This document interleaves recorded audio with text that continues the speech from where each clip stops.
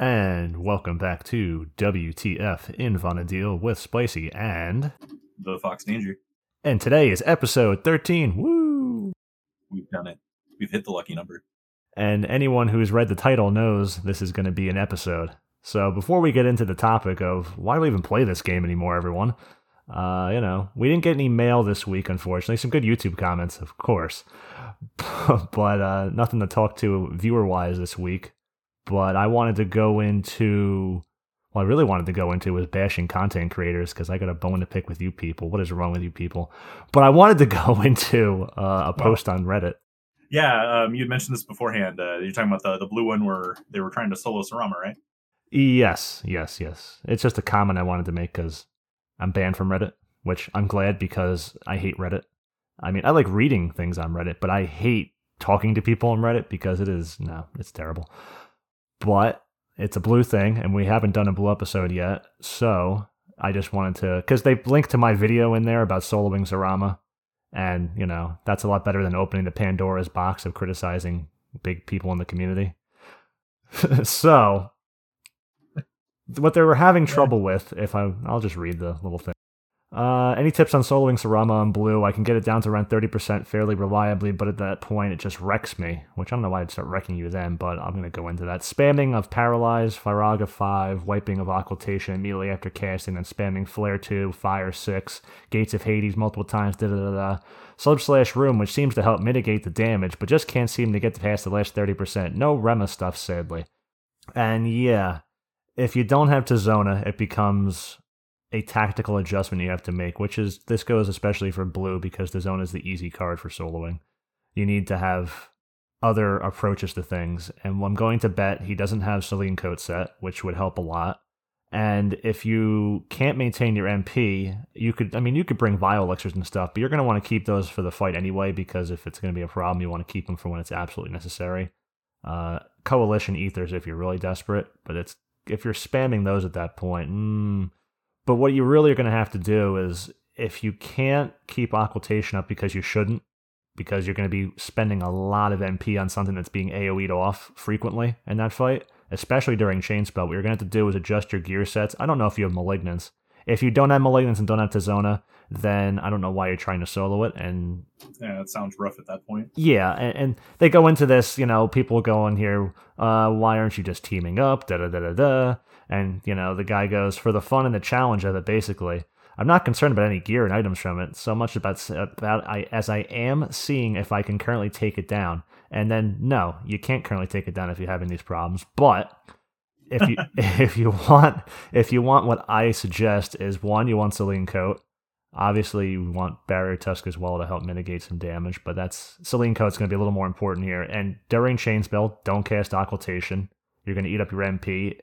You want to ride Occultation early on, hopefully to deal more damage and keep up on your MP. Later on, when the mob gets on lower HP, for anyone who doesn't know this, around 25%, depending on NMs, regain, things like that, they use their TP instantly, and they use it a lot slower when they're higher in HP. So you're going to be having Occultation wipe further as you go down, so you're going to want to be able to see if you have some sort of ability to withstand him.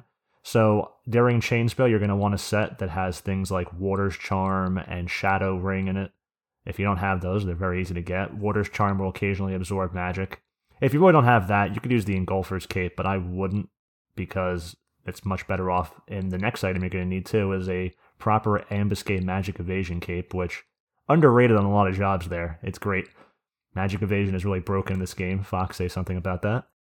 Oh yeah, it is. On almost all of my tanks, I have at least one cape that has the full plus 45 magic evasion on it, because that is not a small number. Like, if you think about it, like, that's on its own on like a helmet on like a heavy armor job. Like, that's sometimes more magic evasion than that helmet provides, but it's on your back slot. So think about it for like jobs where you can actually max magic evasion in like other slots as well. It's pretty significant. Sorry to command you there, Fox. I just wanted to break off my ranting. No, that's fair. Usually I'm the one doing the rant, so it was kind of refreshing in a way. Certain listeners also call up and say that you're very ranty. Yeah, for real. I agree with what you were saying before, especially regarding stuff like Selene Coat. That's the one that starts at 50 magic defense bonus, decays to 10, right? 10. I think it's 8. It decays to, but it lasts for 3 minutes. So you're gonna have at least 2 good minutes before you're gonna want to recast it by. You don't want to have less than 30 seconds on that because it doesn't cost much and it's a quick cast. It's But incredibly potent too. Like think yeah, about how much magic defense bonus is actually on your gear in total. Like I'm looking at my paladin. In like most normal sets, I have like plus 45 ish. So if you think that's actually like doubling tank jobs magic defense bonus generally, so I mean that's a pretty significant thing that you're just like slapping on there. And most mobs don't have very high magic attack bonus as is, so that's really going to go and magic defense extra distance. bonus. I don't know the exact equation offhand and everything, but I do know that the multiplier, I believe, for the damage is subtracted first before by magic defense bonus. It's like a direct subtraction between your base damage that It's goes further in the equation. it's a ratio. What happens is when you're doing magic damage, that portion of it is a ratio to itself. So it's your magic attack bonus divided by the defender's magic defense bonus, and then whatever that is at the outcome, or it's vice versa. But it's one of the two, and it creates a fraction. And if one outweighs the other, then it's either extra multipliers or it's turned into a fraction itself. So it's basically divided out of. So it actually goes really, really far, especially when you can do things to cut the mob's magic attack bonus down. I mean, this guy's talking about soloing, but like, let's say you want to bring Fade into the equation, like that's even more magic attack bonus down. So I mean, once you start adding these things up and adding these things up, you're really cutting the mob's ability to deal any magic damage to you way down. It's just floors it basically. And I think Malignance has like 29 magic defense bonus in the whole set. So, and that's a pretty high magic defense bonus Yes. for gear in general because it's higher than by a few points in each piece. So you're looking at like 25 on your gear. So to increase it by 50, or at least halfway through, you would assume it's 25. So to double your magic defense bonus with a spell it's pretty good. And Mighty Guard will give you an extra 15 magic defense as well. So those two I didn't know combined, that. yeah, it's everyone looks at the haste, HP, and defense it gives you, but it gives you 15 magic defense bonus, which is probably often one of the best reasons to use it. Yeah, that's pretty legit. So that with a proper magic evasion set, with some absorption pieces and negation pieces, the ring, the neck, and also I think I farmed this piece just for him, but in general for a lot of solos is the Shadir Ceruels. They're a non-eye level piece that other jobs besides blue can pick up. That they have 15 enhancings going on Big Whoop, but for blue, actually, I think that might be, unless the Carmine Legs plus, I think they're like 18 magic or enhancing. If not, I think actually no, it's the head. So the legs are not. So that's the best piece I believe blue gets, but it also has 15 plus 2 bar spell on them. So as a job that's not even cracking 100 on bar spell, an extra 15 for blue sub rune is Yes. super important there. That'll help a lot with it. Yeah, Well, anytime actually you're using you're on a job where you don't have the native bar spells, which means you don't have the native enhancing skill usually. Like let's say you're subbing red mage or subbing white mage, like bards do occasionally in like geos and stuff. Shadir Sealer Wells are actually the best legs that you can put on for your bar spells. It gives you the most bonus. yeah, Geo and Bard can wear them as well as Summoner. Yep. So They are 100% worth picking up. yeah, it might be a pain in the ass to deal with farming Ultima and everything and not having them drop like 4 times and stuff like that, but gotta pick them up. They're really good. So that, along with the next thing, would be mitigating the burn with Erase on Sarama. So if you can take the magic, I mean, even just save your Valation for Chain Spell, even though it's going to do it multiple times, at least you have that or something. Just to try, and you should be able, with that in mind, with Celine Coat and everything in a proper gear set, you should be able now at this point in the game with Malignance to just kind of laugh at that chain spell. So I kind of actually want to go do it with. I have to go make a Nagling first because I don't have Fox's Baby. I'll just make a Nagling or something and go fight it and be like, oh, there you go. It's not. It's really easy now because I did it with Pinga armor and stuff like that. That's horrible to fight in, and it's so. Yeah, I couldn't imagine fighting anything in Pinga. In fact, I still try to justify having that set because I just don't need it for anything. It always feels like The body for curing on blue. That's mostly it. yeah, but I don't have the same take as you do on the whole Sarama fight. Except when I go to quote unquote solo it, I haven't done it without trust or anything. I go on Monk, and it's a crapshoot a lot of the time. I have a similar experience to one of the first people in that post where they're like one out of 10 or whatever. Don't recommend. Yeah, like I tried to do it on Monk. to limit a lot of what he's really going to do to you. And without Sailing Coat, even in full Malignance, like you still take substantial damage during Chain Spell. Yeah, that's the difference. Is blue with proper magic evasion, which Monk gets too. Don't get me wrong; it absolutely gets it with better fighting gear before Malignance came out. Even then, it's still very good fighting gear. Well, there was a point in my solo where I swapped into almost full Malignance because he was just getting really rowdy, and I didn't want to get paralyzed anymore, and all the stuff the guy was talking about. And even then, sometimes he will still nuke you to death in full Malignance. Yeah, I'll have to go fight him again because I thought he was rather easy. It was just a game of like, taking damage up, carrying. I think it's just how good Sailing Coat is, man. I didn't use Sailing Coat that time, I believe. I think I just did it straight up without... I didn't have it set that time. Maybe... I have to go back. I'm fairly certain I've never used it in any solo so far because I forgot that it was even not 60 seconds anymore. I was literally operating under... I'm like, that's still 60 seconds. I'm not wasting time with that. It's 3 minutes now. I don't know. It's been 3 minutes for like 4 years. 5 years. Like what I usually say, I don't do anything special. It's just to switch into a full set of Malignance and still notice that the mob is hitting you fairly hard. It means you still have to reevaluate your tactic in approaching the fight, though. So blue has extra things in its toolkit that it can bring to the table to support itself, whereas the monk is going to absolutely need trust. And there's a lot of things that can go wrong when it's more than one character you're dealing with. Blue can really cheat there with all the abilities it can. Yeah. The defense down alone was nice. Speed up the fight. Oh, no doubt.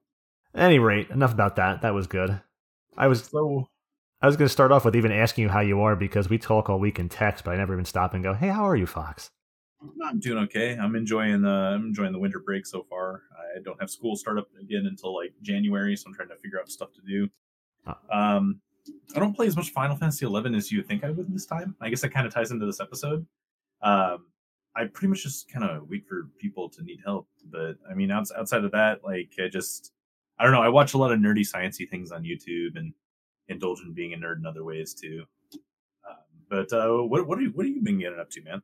Well, it's 6 days until the big North American holiday, also known as, what is that? Yule time? Yes, Yule Tide. So sure. That's by the next time we record, we'll actually be recording the day after, so that'll be fun. But just thinking of what to make for dinner, like Geschnetzeltes or Canard à l'orange or all these other dishes I want to make, and just basic, German, French, Austrian, American, whatever I feel like making it. A lot of eating and drinking for multiple days in a row is all I'm going to be doing. Are you talking about the whole Yuletide experience? Or yes, the Yuletide experience. And I'll fire the fireplace up, maybe. It makes a mess. Might just not do that. Chestnuts are roasting. I'm going to be playing 11. That's what I'm going to be doing too. And we have completely different experiences, so this is going to be good. So something that... something that... What we do. Something that people talk about all the time. You'll see it a lot in... Not actively, but like they kind of insinuate things. I mean, there's some terrible shit posters on auctionhouse.com. Just some that should never exist, like Anova. You know who you are. And they'll be like, "Oh, this update's lame. Why do I even play?" Without saying the "why do I even play" part. They'll just be like, "This update's garbage again. Another garbage update." And it's like, you see that as some of the first couple posts every month now. And it's not always the same person either. So it's directly of, why do you even play this game if you're just going to sit here and be like, "Oh, there's no update." It's like, okay, great. No one should expect an update, in my opinion. Yeah, I can kind of agree with that. I appreciate this game for what it already is, and I consider updates to be an extra bonus.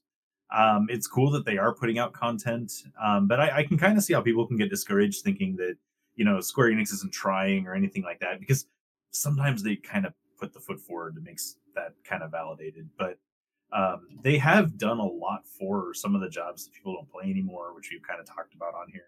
And then, yeah, I mean, they're really... I can see that they're trying. I just don't think that they're trying in a way that a lot of people expect them to, maybe. See, it depends what your criteria is and how you judge things here. I've played for 15 years now, as you've played for longer. I don't know, longer? Technically an earlier start date, but I missed a huge frame of time in the middle. So. Even that bit you missed there with, what, Abyssia and early Escha? It would be early Escha and all of Adulan. Okay, so you had Abyssia. All of Abyssia, yeah. I mean, has the community team now been better ever than any point it is today? So has the community team ever been better in the past than now? I don't know if I can actually answer that. I mean, I feel it does because I notice it now. Yes. Because I guess I didn't notice anything about it before. I think I've said before on one of these that I had never really gone to the Play Online sites outside of the Link Shell community thing, and I'd never really looked into their updates or anything except to see if like the servers were online or not, if it was my internet or if it was SE just having everything be down.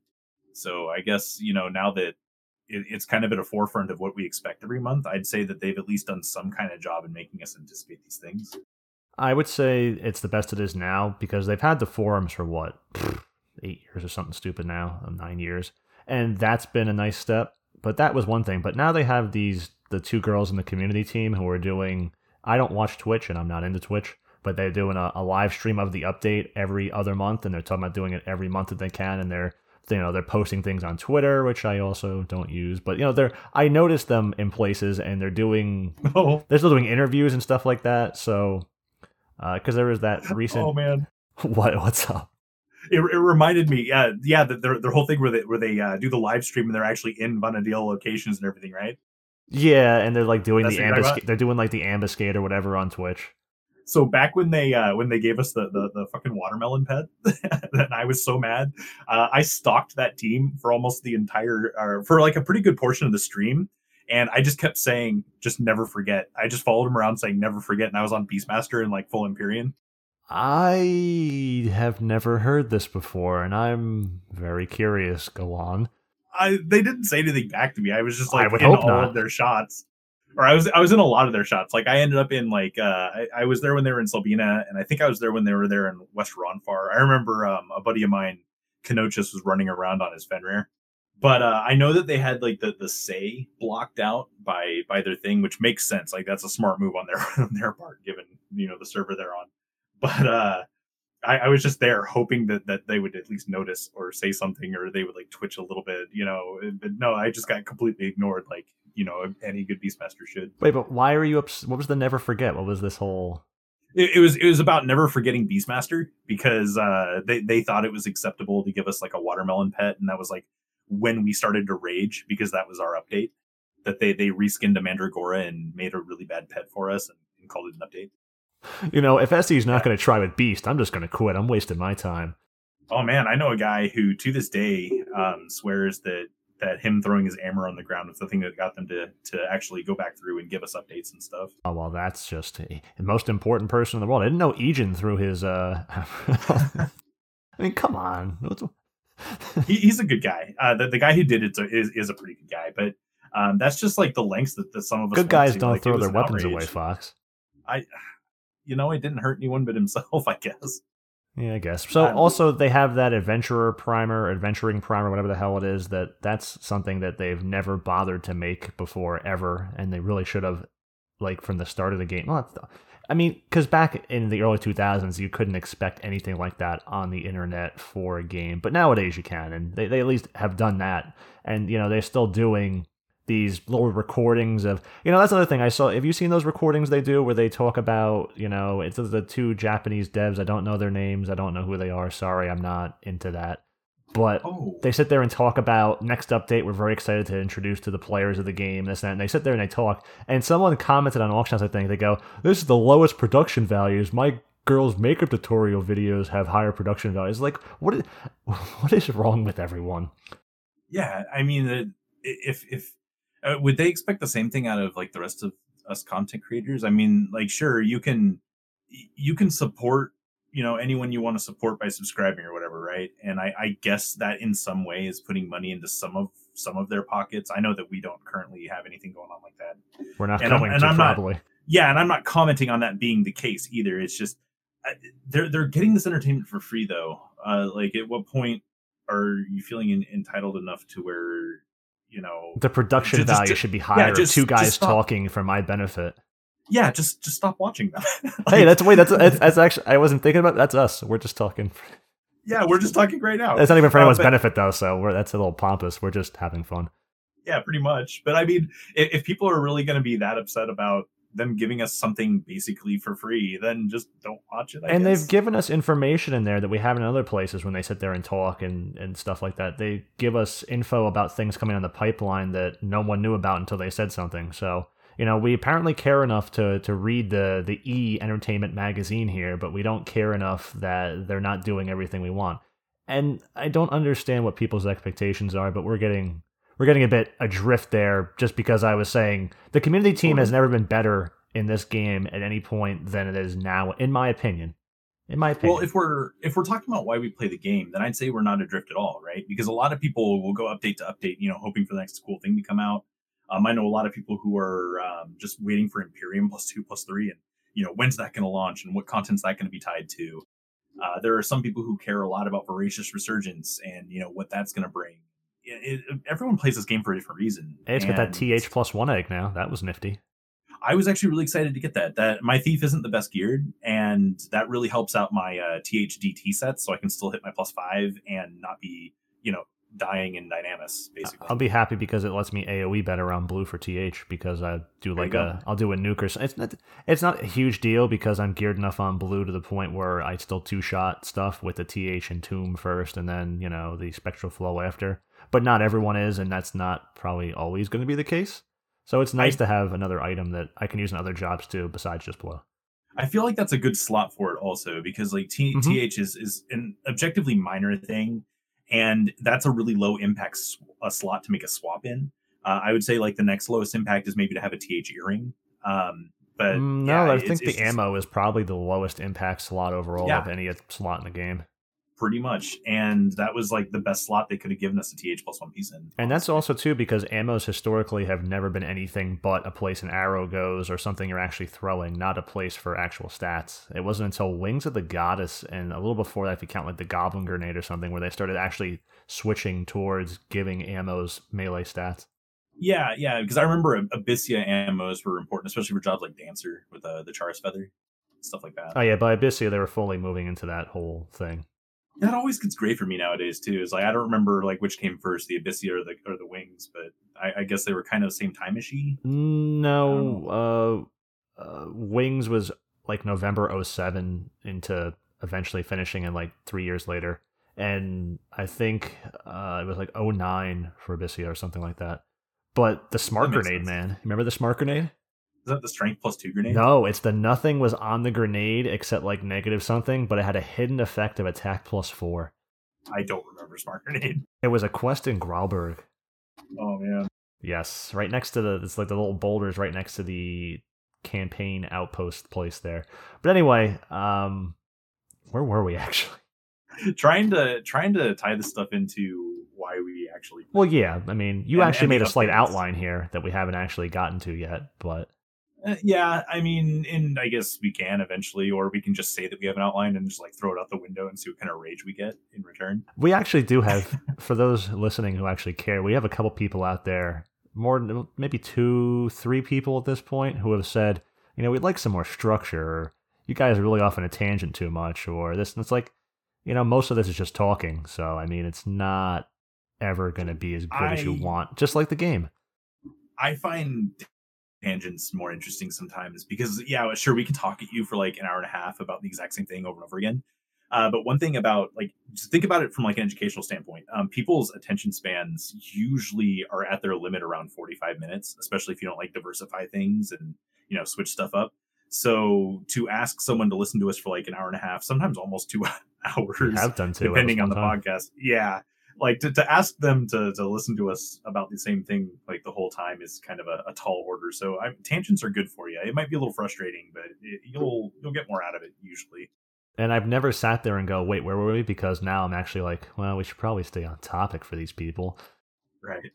But you are losing more reason to play, it sounds like, whereas I have the same reason I always have, and I don't even get to put as much time as I want to into things due to everything else. I'll sit down to play and something will come up and it'll be an item I get or something. It's okay, let me put this on the wiki because the page is blank on BG, or I'll be playing blue and I'm let me look at my gear swap for this item, and I'll get lost in that for a bit, and then let me let me look at how my gear set would be in the spreadsheet different ways if I'm wearing this DT set, if I'm in this situation, changing my dual wield, changing this and that, changing my spell sets. And, hours go by, I'm publishing the sword hierarchy, and I'm like, I haven't actually played yet. It's funny. What you just described is most of what I do while I'm participating in the real end game of Final Fantasy XI, which is idling around in town. A lot of times I have a lock style on, and people don't realize I'm actually swapping gear. Yeah, but I want to play Fox. Oh, so do I. I just haven't found anything I want to do, I guess. I'm farming Leviathan right now, okay, and I'm fine with that.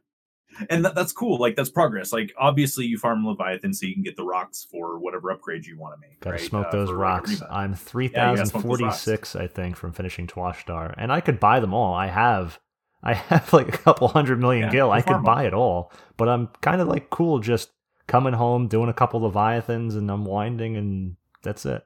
And my aim by what I said was not to make this podcast a bitch fest about, I never. Oh, it's not going to be compared to other things we've had a bitch fest about. Oh, for sure. I'm not saying that I don't ever have anything to do. I'm just saying the things I would want to do are usually locked behind event times, or whether or not people are going to gather for something. Otherwise, I usually just very quietly on my own just optimize gear sets. I'm up to my 7th idle set on Paladin for situational usefulness right now. Okay, let's go on that road, because that's going to be probably the overall dominant thing that you hear from every person and every... I don't want to call them pessimists, because I'm a pessimist myself, and I don't think they're in the same class. Not that I'm in a separate class. Don't read into that too much, but these people that always go, there's nothing to do in this game anymore. And that's probably one of the most dominant things I've seen said. Just, I don't quite understand that, because yes, there are a finite number of things to do. And yes, I've stressed many times of why are you rushing into things? There's plenty of things to do. Why would you want to eliminate as many things as possible to eliminate enjoying the game more?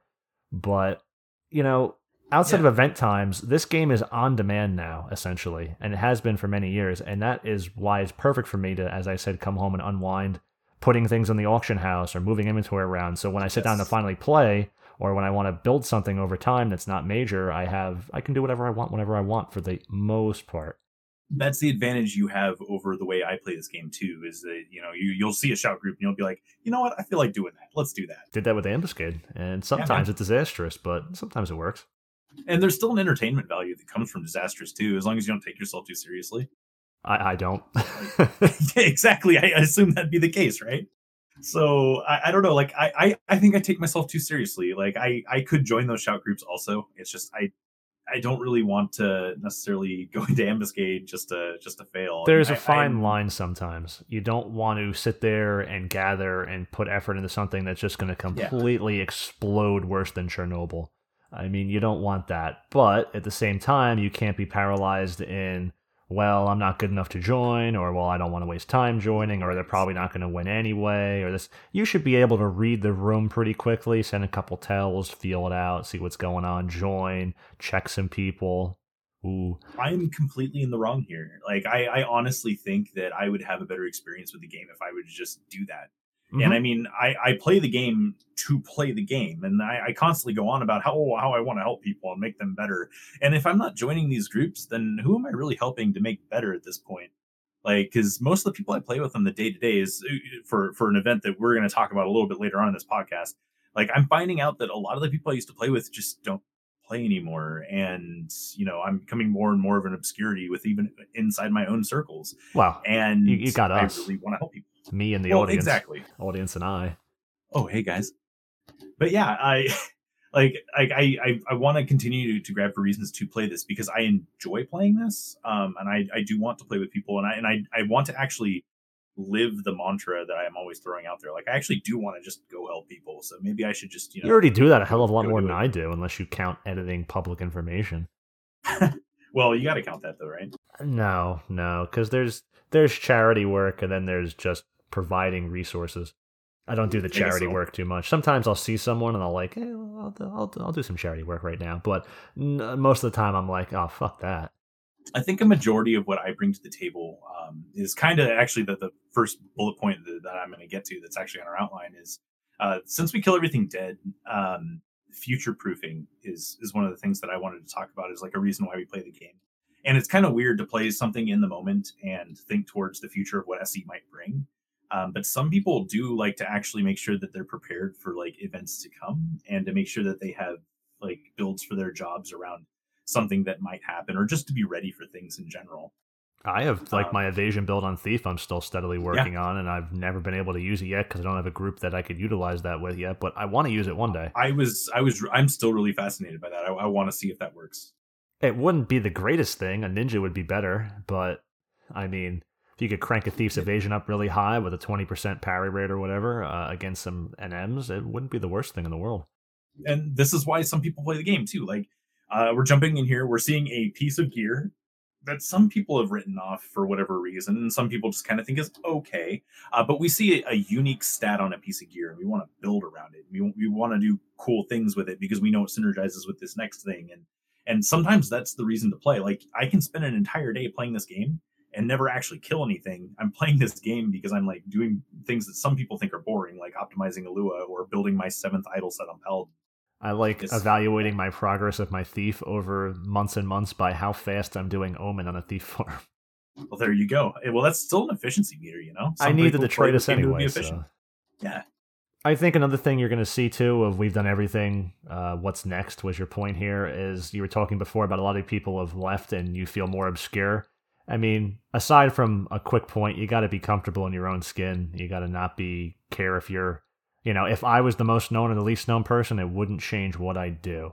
So from that perspective, that's that. But in terms of people leaving, you've done everything. What's next? If we want to give a shout out to our good friend Mur, it seems like to me, he's also at that point where for those who don't know, we've talked about Mur a couple times. He's at that point where he's lotting gear for his mule, and he already has an alt that he's geared up, and his main he's geared up, and he's like a lot of people are like that.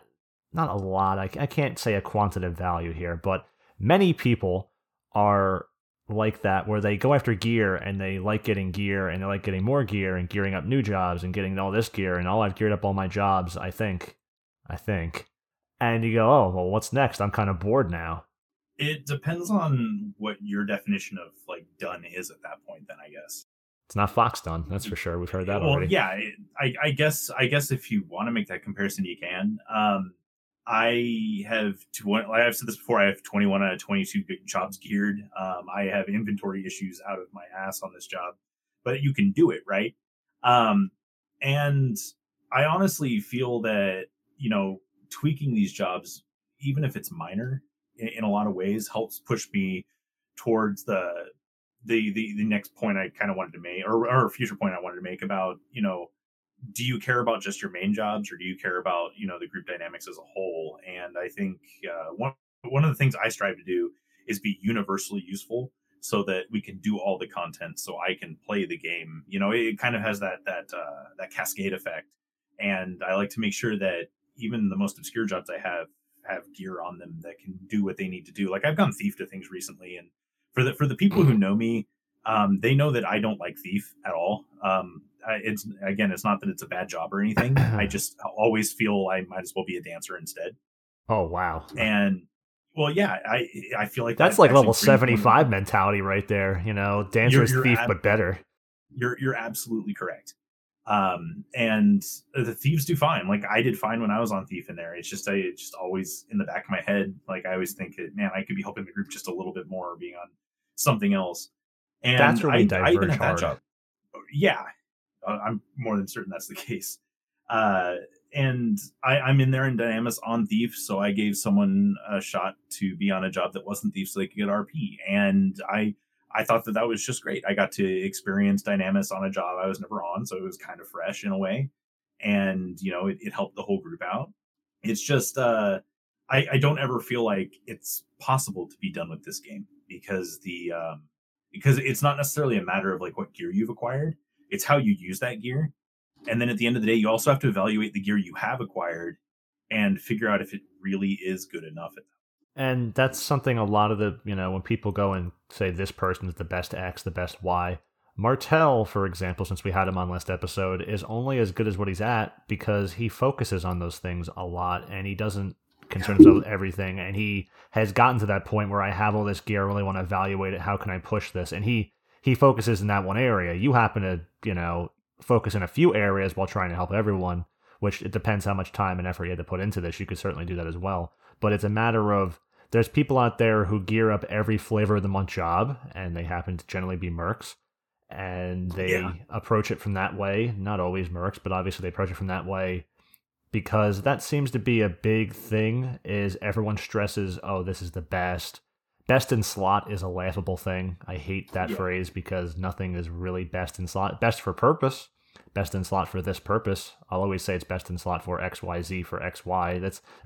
It's a Russian nesting doll there. Best for this weapon skill against this sort of target in this situation. And it's common enough situation, so therefore it's best in slot. Or they go out and get X Rima and assume that they're done at that point. Usually it's a mythic. You go out and get a mythic, it's like, oh, I'm done with this job now. I got the mythic, we can pick it up. Never forget Ronstadt having nothing but a resolution set and no Tor Cleaver. Right. For his Empyrean weapon. And I'm not trying to belittle people who... Well, I was. Well, right, but I'm not. It's foolish. It's like I was getting at. You see all these people that go and get all this gear really quick. They burn through it in like a day. They merc the hell out of everything so they can buy everything in the game they want. And then these people turn around and you see them, and then they tend to vanish. The ones who don't, like Yanran, I think, are just selling Gil. Obviously, is why they keep doing it. But you see these people and they vanish because. I mean, if that's how you approach the game, it will never be enough for you. And in fact, nothing will ever be enough for you if you approach it from the point of rushing through everything as fast as you can, not really knowing what you're doing, taking information from everyone else to try and do what you can to say you're the best, doing that, and then, did it. That's it. It's over. I think the rushing thing makes sense. Like, I think we're going too far out of our way to reach that end result, which we've talked about before on other podcasts. And I think what we should be doing is we should be focusing on the jobs that we really like the best and gearing them to the point where we can actually artificially add more challenge into our own runs to make it more interesting and doing it in a unique way because we're better geared. Because we've talked about like gearing towards nothing. It's like we feel like we're just becoming more and more powerful and there's no reason. Yeah. But I mean, we are kind of the masters of our own difficulty level. Like we can actually go out on these bold strats and tweak our jobs in such a way that maybe we can approach it a little bit differently and it'll be a little bit harder. But because now I'm more geared, I can actually make this happen. And it makes the content you're approaching more interesting and gives you a reason to play. And it opens up more possibility for other people to play with you that you wouldn't have normally been able to take before because they're not like the best of the best geared. If any of that makes sense. Before Afterglow to Zona came out, this is also before I did Sarama, before R15 or R was even a thing, and before Malignance, it wasn't possible to do that when it first came out, and it wasn't necessarily so much gear improvements. There were pieces here and there. Magic Evasion was the big thing that got me through that fight, and that was something that came after Afterglow. But without Afterglowing to Zona, the previous non-Afterglow to Zona wouldn't have probably put out enough DPS for me to do that fight effectively. I would have run out of steam like that other guy. So I really like gearing up. I have my few favorites. I have Blue, Dragoon. I haven't been paying as much attention to Rune as I should because it's kind of faded a bit. And what I run into, I use it for ambuscade more. Like the other day when we were talking about doing that fight, I have to go Rune because I have nothing else because I'm not you and don't have all these jobs that are useful. I have like one job generally, and it's generally you're going to tank it. And my Rune is good. It's just I could make it. It's not to me like a lot of people go, oh, his Rune's great, he could tank it, and it's like, yeah, I can. But to me, on a personal level, knowing myself, the effort I put into Blue or even Dragoon, it's just higher. It's higher, and no one sees that but me, and I know right away what I'm ready for and this and that, and that is only possible to solo these harder and harder things. Like I remember Fenrir. When I was trying to solo him, it's pointless nowadays, and it's still kind of fun, but It was a struggle. That was before Afterglow as well. And it's just now gear is improved to the point where it's like, okay, Fenrir is kind of a joke. He might still get you with his 1 hour or something, but anyway, it's a joke. But what's harder now that I could never solo before, that I can fight now, And outside of mechanics or certain requirements you have, we're still getting to that point where on certain jobs, it's really impressive if you can go and fight something like Martel. He had a Geo with him. If you don't have a Geo with you on Dragoon and trying to fight Yakshi alone, even just taking Truss would be very impressive because that's a really not easy thing to do, especially for a job like Dragoon. Cano Pierce will wreck you. Yeah, that alone. You kind of like have to fight it and hope it doesn't do it. And even in my opinion, it's not a real solo at that point if you just keep fighting something hoping it doesn't do the move that you can't get past. But still, nonetheless, the mob is difficult. As you take Cannon Pierce out of it, that mob in itself, just pretend he doesn't have it, it's still an impressive solo. So you couldn't do that without focusing on certain jobs, and I don't think most people put that effort into their job. They kind of, I think maybe we're in a more of a common environment in the game nowadays overall that people are paying more attention to their DT sets, but it's just kind of people just pay attention to a couple select sets. This is my TP set, this is my weapon skill set, and those have really taken most of everyone's attention, and I don't think people like even care half the time. Most of the people you find in the Pug, I don't think really care, past those two TP and weapon skill sets, and then DT if you're lucky. Yeah, I see that quite frequently. I made comments about it on a run that we did as the group I always talk about, where hey, we're gonna go kill stuff to death. We were in an Omen run, and we were just kind of farming on whatever jobs we had available, which made it real interesting. But I was main healing this thing on Summoner, and like people were exploding. People were exploding as though they never had like any kind of DT set on the job, and like I was like indirectly saying stuff about it, and then I was a smartass about it, and then I was like starting to lose my patience. Like it like slowly degraded, and I mean I realized that we were on like B jobs. You know, it's like we weren't like A team style. We were going in there to get cards because it's the card event, and you know just mess around because it's Omen. We can do whatever, and you know I guess I had the expectation that like maybe they would have a DT set if they were trying to do this, and it just see that's the expectation you'd have for yourself because you hold yourself to that standard. Most people don't. Yes. So I think that's a big part of the game people are missing. Everyone says min-maxing is the game because I also agree that is the game is largely based on min-maxing. It's a unique thing that gives the game its lasting ability there. But people talk about min-maxing and they don't do it for everything, just whatever they think's important. And when I get on a new job that doesn't have like those DT sets and stuff I'm used to, I feel it immediately because I know the difference. And if you've never known the difference of, oh, I should be able to survive this well because I do it on this job in this manner, if you don't know the difference, it's just, oh, this thing's hitting me hard. It's always hit me hard. You don't know the difference. But once you do, you kind of can't look back. Yeah. And there's a lot of obscure pieces. Okay, here's an example. Who would want to upgrade to R15, the lore kit torque? The one from Behemoth, because all it gives you is an extra 30 or 45 defense, which is nice, and 5% spell interruption rate. And it's like, I look at that and I go, oh, snap, I can move all this gear around in this macro for my spell interruption rate based on this, that, and this for other jobs that aren't on Moonbeam Necklace or whatever. And, I'm like, oh, that's great. And most people just kind of ignore those pieces because it's like, oh, why do I need this? Why do we need extra counter or evasion on this what is that neck from the Manta? The Bathy neck? Yeah, okay, we'll talk about that separately here. But yeah, those certain pieces, and it's like most people ignore that because it's like it's not best for weapon skilling. And it's like, are you sure there's nothing to do in this game? Because you seem like you're ignoring half of the game. Okay. So you're talking about the people who ignore it, and then there's the people like you who are like trying to switch gear around to hopefully that this new piece will optimize something. Then what I'm going to do is take that a step further, and this is how I usually see things. Whenever I see weird stats on gear, especially when it's new gear, I always raise an eyebrow. This boils back into the what's SE going to do next sort of thing. And when I see like weird things like really high defense gear or augments that provide just that, I start thinking, well, why is this going to be relevant?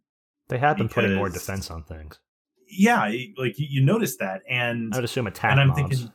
I'm thinking, well, the only times that's really going to matter a whole lot is in situations where maybe they've nerfed Geomancy. So like maybe we have a situation where our wilts aren't going to be as good as normal, and we want to make sure that our defense comparative to attack is favorable for like the mob side of things.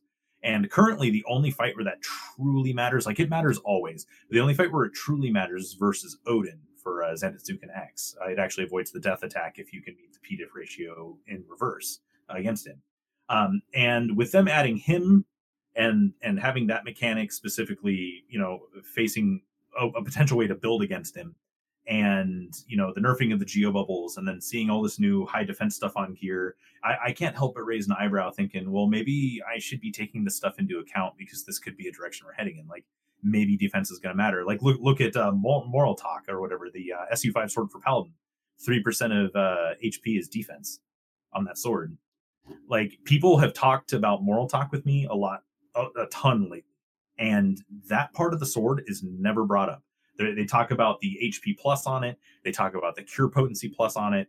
All these things that the sword can do, but I never hear anything about the defense bonus. And that matters, because when I'm on Paladin, I'm seeing that my defense is sitting around like 3.5k, if not higher.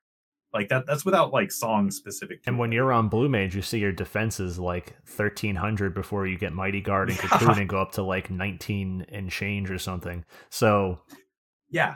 Well, I'm talking about having Cocoon on Paladin also. Like, well, yeah, I'm pointing the difference out. Your defense is like more than double the average DD's defense in DD gear or even DT gear. Yes, and then if we look at like the adjustments they've made to Paladin, like with shield blocking being more relevant, and just the weird gear that we have access to, like I found that the hardest thing for me, to juggle in a lot of the sets, like when I'm building Paladin, for example, is I have a hard time hitting 50% DT outside the weapon. And it's not for lack of gear. I obviously have all the gear that can do it in any combination. It's just I'm trying to build a specific thing like shield block or something. And getting to 50% with like the highest available shield block while keeping your HP high is actually a really tough hurdle. And I'm just noticing that things like defense, like, and this is going to sound blasphemous, but maybe we could sit at 48% DT if we're going overboard on defense. If we can. Exactly, because I mean, when you start messing with percentages and stuff, you are really shortchanging yourself. Percentages are the most broken game mechanics balances in any video game you play. Like, if you can exploit something that's percentage based, you are probably breaking the game. Well, think about it this way, not necessarily, because on my blue thing, I have a little chart there of Phalanx versus Barrier Tusk, because Barrier Tusk lets you get up past 50% DT. Up to 57.5 at the top of my head, I believe. So there's a certain point you have to take at least about 400 damage from a mob's attack to make Barrier Tusk better than just subbing Red Mage and casting Phalanx with 190 plus Phalanx gear. And we're not talking like Dark Matter, we're talking Taeon plus 3. Yeah. So you have to, if you have a really good Phalanx Dark Matter set, then you would have to take, maybe closer to 500 damage plus a hit, which it doesn't happen in a normal hit. It'd only be from certain NMs, from certain TP moves, because normally NMs don't even hit a normal hit for that high. So not necessarily everything percentage based is the greatest way. Missing that 2%, because when I said I have an idea, it's against Halphus. You notice when he buffs up his attack with Warcry and everything, he will just absolutely wreck you. And when that's off, it's a huge difference between his moves and everything when he's not attack buffed and when you're defense buffed. It's a huge difference between something like that. So they're already trying to introduce it with harder NMs. And, there are people who look towards how valuable extra defense in this little slot can be if I move this around. They'll be rewarded with better survivability than most people would pay attention to. And lately, it's been low-key on the forefront of a lot of gear. Because there's always a more exciting stat, or there's always a more exciting piece in the same line of gear that people will want first. But that defense plus is always hanging out. And I'm not saying for people to like go out and build their defense builds or whatever, like it's the new hot thing. It's a hard thing to do on Rune too. It's something that should be on your radar. Yeah, Rune's a big one. It's hard to get defense on Rune. Yes, it is. And Rune can get fairly good defense, but they're not without like the assistance of songs and stuff. They're not breaking 3K very easily. And that's probably another reason SC's introducing defense is more of a dynamic, because they're indirectly also adding more distinction between DDs and tanks and other jobs that have higher defense gear. Like heavier DDs get higher defense gear too, but you wouldn't notice or care because they have no magic evasion, etc. So they're probably trying to down the road. Not that I'm saying they're omnipotent here and they can see all they need to see and they need to add this subtle distinction between jobs on gear, and because we know SE tweaks everything with gear anymore. They don't want to make big job adjustments unless it really needs to be done, like with Monk or Beast and things like that. But I think they're really trying to fine-tune to make defense more pronounced, honestly, as you're saying, to distinguish between jobs, not necessarily for content they're going to add. Although they did post that in 3 weeks from now, we're going to have the next update with a new wing of Odyssey, which might be a reason to do Odyssey for you people. I haven't done even Shoal Sea because I'm not at that point where I care enough to go make that lower K. I'm with a lot of people that I've heard talk about it where Odyssey was just a big letdown, and for them to introduce from what I understand it to be is like a boss rush, I think is what it's coming up to be. It's like a boss arena. Mm-hmm. And I think that's actually a really interesting way of going about it. Like you can just cut to the chase. It's like your Geisha Fate things. You go in, you kill the boss, you do cool things with your group. Hopefully, it's an epic fight and you can enjoy doing it, on top of needing to be geared and hopefully it's a challenge, because why do we play the game? Like we want a challenge. Like that's on your list. We don't play a game this old and where we're this powerful and a game where that's this complicated. Well, if we don't like challenge in some way or another.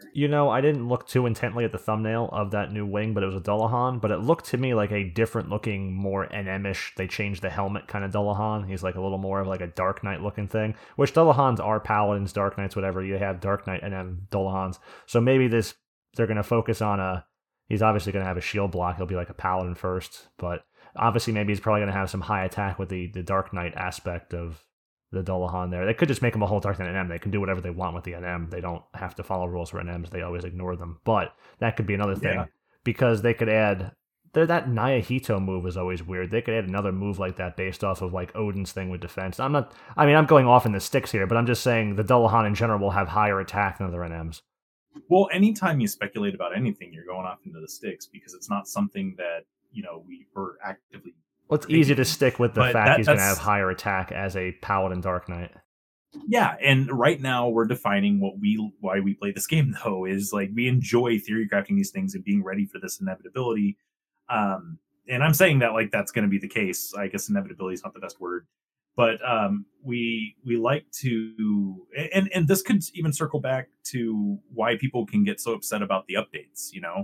If people are like us and they're looking forward to this new content and like the cool things that we can do because of it, and then they don't receive it, I can kind of see why people get salty. They've been told otherwise, though. They've been told that, a lot of people thought the game was frankly ending when they turned off PS2 and Xbox. Oh, it's the end of major... Well, everyone is. If you Google it, yeah. If you Google how long did Final Fantasy XI run for, or how long did Final Fantasy XI last, it'll come up with like, if you ask Google Home, probably it would even tell you Final Fantasy XI is discontinued on the Xbox and PS2. It is now PC only. Yeah. If you click how long did it last, and the first bulletin is it's still going. I'm like, oh, okay, that's funny. There sometimes you'll like read forums and you'll see posts from people. It's like, this game's still alive. Yeah, that's actually not uncommon too. It happens pretty regularly between everything. But I completely forgot what I was going to say before all that. Well, let me help with something else. It's like, find something in this game to be excited about. Oh, and that's why you play the game. So yeah, I was saying they said it's the end of major content updates, and people were told Santa's not coming anymore for Christmas. And every time there's an update, it seems like all these kids are waiting for Santa to come, and they were told Santa's not coming. But we've still gotten a lot of presents. Yes, I've still gone to Kmart. You've gotten occasional trinkets here and there, but Santa is not coming. And every update, everyone seems to expect Santa to be coming. He's never coming, but you can still enjoy his workshop and all of the toys there are, and new toys will circulate in, but stop expecting things. They've really instilled that in us too. I remember once upon a time, I used to hate every update that came because it was like 8 hours that I couldn't play the game. This is way back when. And the updates never really had anything new with it. Like if it had something new, it's because they released an expansion usually. We got spoiled by the monthly update cycle because it used to be 3 months, if not longer sometimes. It'd be 3 months plus before you get any update whatsoever. And it's a hell of a lot better now that they're doing a new ambuscade every month. They reset points. You got to rebuild up. Doing that is infinitely better than years. Like how many years ago was it? It was like even like the Abyssia era, it was like every 3 months or something. Even before that too, it was like you were getting no updates at some point for 4 months even sometimes. it was just maintenance updates, and that's kind of what I was talking about. Is unless they were releasing a new add-on scenario or something like that, like you didn't get new things like that came with your expansion, and at least they're kind of patching up the fact that they aren't doing that anymore by giving us all of these things that they've given us in quick succession, honestly. So what I would say is, if everyone curbs their enthusiasm and really puts things into perspective, you shouldn't be bummed out. I mean, everyone wants to see things happen. No one likes when their team loses the game. But you shouldn't be really bummed out if you don't get anything in an update. I know it's easier said than done, but you have to put yourself in the right perspective here. Why do you play this game? What do you enjoy doing? What are you waiting for if you're waiting for something? And what haven't you done that you want to do?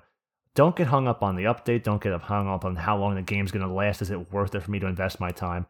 If you don't enjoy it, it's never worth it. If the game ends tomorrow and you're having fun, anything's worth it. So if everyone just kind of really takes a look inside, what do I enjoy? Am I only playing for friends? Do I hate this game but I like my friends? Are my friends gone so I'm gone? You know, you really need to like sit down and take stock and inventory, I think, as a community of why each person is really still involved. Because honestly, Fox, I think that there's people, I don't want to name any names here because that's just, it's crossing a line at this point for this topic. I think there's people who have played this game for so long that they've grown up playing this game and they have nothing better to do. By and large, they have nothing else in their life that really takes precedence over the lack of value they're putting forward into their existence. So they kind of just play because they've always played. Well, yeah, or they've done it so much that it feels weird not to play it. Yeah, because I know the first time that I quit, that was me. And I know that, you know, I leave this game on 24 hours a day. Like, it feels weird to not have it on my screen on because I have multiple screens for my computer. On one of my screens, I almost always have it up, you know, because I never log out of it. There's no reason to. Should probably get that checked. Well, right. And what I'm saying is that it can seem kind of strange for it to be off. Like, it just kind of feels weird. Like when you reach that point, you notice it. But it's not necessarily something that's going to like drive you insane. It's not like you're going to start marking on the walls and stuff. You know, you'll get over it, right? But just the fact that it's in the back of your head and you specifically notice the game's not on, it makes me think that sometimes people might be playing out of habit, and I think I might actually fall into this category as well. I would assume so. I think like I'm going to come in your room and the screen's going to be off, and I'm going to go knock on the door. Fox? You there, buddy? Fox? And like you're gonna come out doing that like the ring backwards crab walk with your hair going down, like walking out backwards in a crab walk beneath your bed, saying 11 or something stupid or something creepy. I got the hair for it too. I have the hair for it. It's so good. Bring tea. Oh, it's how I walk out to the kitchen. Yeah. Backwards crab walk, upside down, broken neck, hair dripping down. But yeah, I mean, it and I'm not saying that to like point out anything that's specifically weird. It's just, you know, it's a little weird. Well, what I'm trying to get at is there are still reasons to play this game because you personally want to play for you, not just because it's out of habit or not just because it's expected because the group expects you to be there or anything like that. Deep down, if you're playing this thing still with all of its flaws and with all of the things that SE disappoints us on regularly, if we're still playing it, it's because there's something in here that you like to do, and that's all there is to it. Yeah, I mean, my life's always changed through this game because in the other room I have the person that makes fun of me every day, and that's good to have. Yeah, and I've almost been married 3 times, and most of the time they've hated this game. So, you know, Fox, you're kind of digging yourself a hole here between don't turn the game off, been almost married 3 times, you know. You're kind of digging a hole today. No, I don't care. That's good. See, I mean, that's why we play the game, because we don't care. I guess. Like, it's not wrong, though. And I mean, these are things that need to be said regardless, because if people are going to be weird about, you know, whether or not we're playing this game at all, or, you know, just for us to see enough feedback, and not direct feedback for our channel or anything, but just feedback in the game in general, like forums and stuff like that, with people saying like stuff along the lines of why do we even play anymore? Well, sometimes you just have to sit down and take a hard look at that lens and turn it inwards and figure out, like, is that me too? Yeah, as I was getting out there, yeah, it is very important to take stock. And it's kind of like, are you mature enough to take stock? Do you just do things and you're so immature you can't really sit there and evaluate your life, because it's like being in a relationship. Are you mature enough to sit down and talk about your differences and expectations you're having with your partner, or do you just kind of like get upset at each other and like, whatever, and kind of like go on till it ends because you let things fester beneath the surface for so long without paying attention to them that you slowly decayed the structure around you without, proper maintenance. And, it's important to be able to do that as a human being. Otherwise, you're kind of just not getting the most out of yourself. Yeah. And we min-max, so we need to min-max ourselves. We need to min-max ourselves. Be all the bard that you can be. That's so insightful, man. We've been a while for that bard comment. We need that bard comment more. Gotta keep it going. Oh, man. So I guess we can be done with this part for now. So I know that I've taken up a lot of jobs in this game, and I know that to perpetuate me playing the game, I will do this next job because it's interesting, and I'll gear it next for whatever reason. What does it usually take for you to want to pick up another job in this game? Well, I want to actually play Beastmaster now because of everything you talked about, and I don't think I'm alone because other people have commented that same thing of like, even Rua was talking about wanting to be Beastmaster because of you too. So, and maybe not just you specifically, but just someone pulling back that curtain of something you would have never thought to look at. Well, hopefully people do, because I'm not the only one who knows what Beastmaster does, and I'm not the only one who can figure out what Beastmaster can do. So the more minds we have working on cool beast stuff and ridiculous builds, the better. So more power to them. Please let that be the reason you play this game, for sure. The Siegfried and Roy of Beastmaster, the Fox Danger. Oh boy. It's a cool job. And if that is something you want to do, yeah, by all means, like it's really fun. Like and that's something you have to take into account too. Like if you're gonna keep playing this game and you want to pick up another job, like make sure it's a job that's fun. Like I'm someone who has picked up other roles to make sure that events go smoothly, because I really like the party play with events and stuff. Like I'm really focused on Link Shells, as obviously, or as I've stated, obviously in previous podcasts and stuff. But don't let that be the only reason you do it. Like let yourself actually be interested in what you're trying to pick up, because I think you'll have more fun with it. See, I'm a very busy person, and I don't have the time.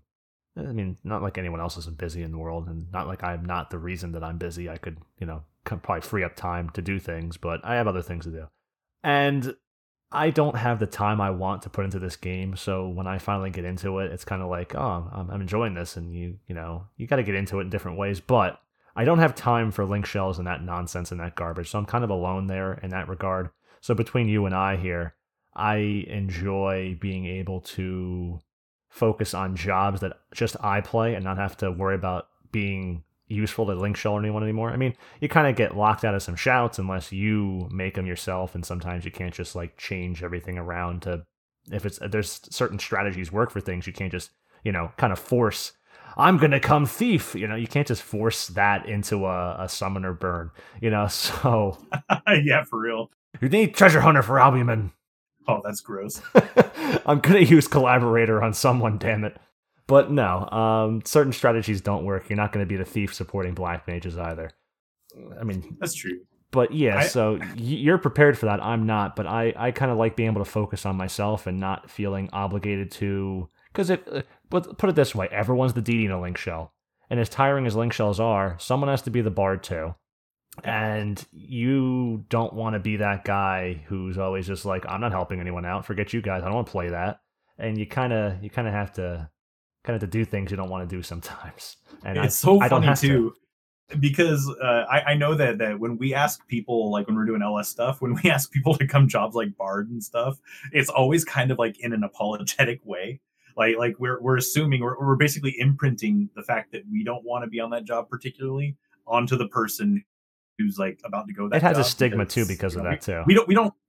Yeah, we don't know their reaction to it. I mean, they could be a crazy person like me and absolutely enjoy playing support jobs or whatever. It's just always attached to it, though. It's like, oh, I'm sorry, but can you come bard? Or I'm sorry, can you come Geo? And like maybe the guy wants to play that time. Like, I'm sorry, can you come white mage?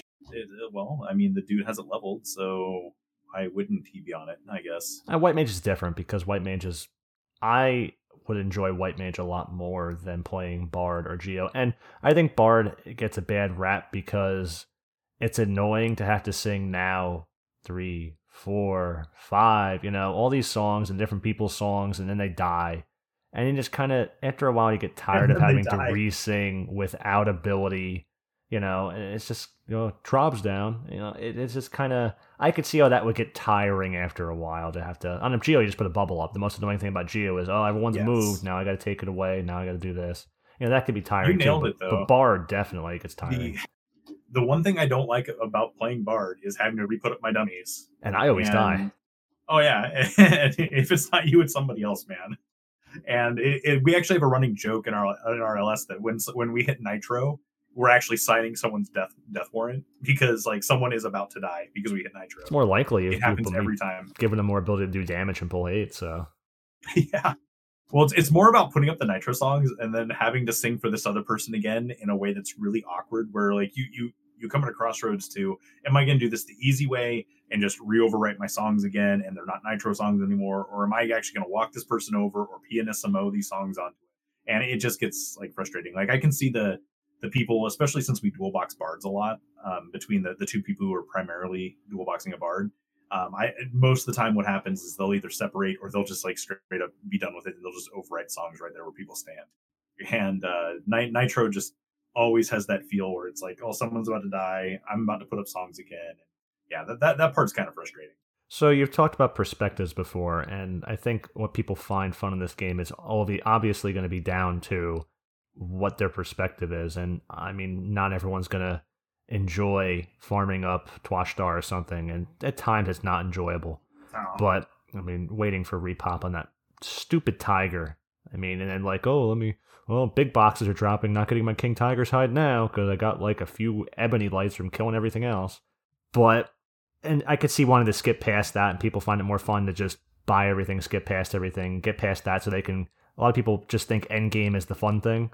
So I could also understand that. So your perspective is going to change how much you enjoy this game. Like you were talking before about the thing you wanted to get into earlier. You just want to get into it, about the Master Trial? Yeah, actually, we were trying to put together a run at Sealed Fate because, like I said before, that's the one Master Trial I've never done. Like I haven't even attempted it because I can never get a group to do it. Well, I was talking with Spicy and Rumoko and other people too, to try to set up not only Sealed Fate, but a really cool version of Sealed Fate where the best. I think it might actually be the best version, but we don't know yet because we haven't tried. So basically, the best setup is where you take just about everyone subs ninja except for the bard. You have a rune fencer, you have a monk, you have a red mage, and you have 2 summoners, right? And you basically use mewing strats, mewing lullaby, to keep their TP at 0 for the entire fight. You fight this thing over time using a very controlled TP. And based on the mechanics of this particular fight, you have to constantly deal damage to both of them, or they'll benediction, basically. And I'm not going to get into the specifics of it, but it's a pain in the ass, and you do not want them doing TP moves because they will wreck you. This is considered the safe strat. You almost will always win within 50 to 55 minutes, if not a little bit sooner. And what my idea is that we bring a Beastmaster in to replace the monk. And my reasoning for this is a Beastmaster is also going to be capping or near capping Subtle Blow, but it's also going to be bringing a pet into the fight that is going to lower the defense of both mobs. It's going to be lowering the attack of both mobs.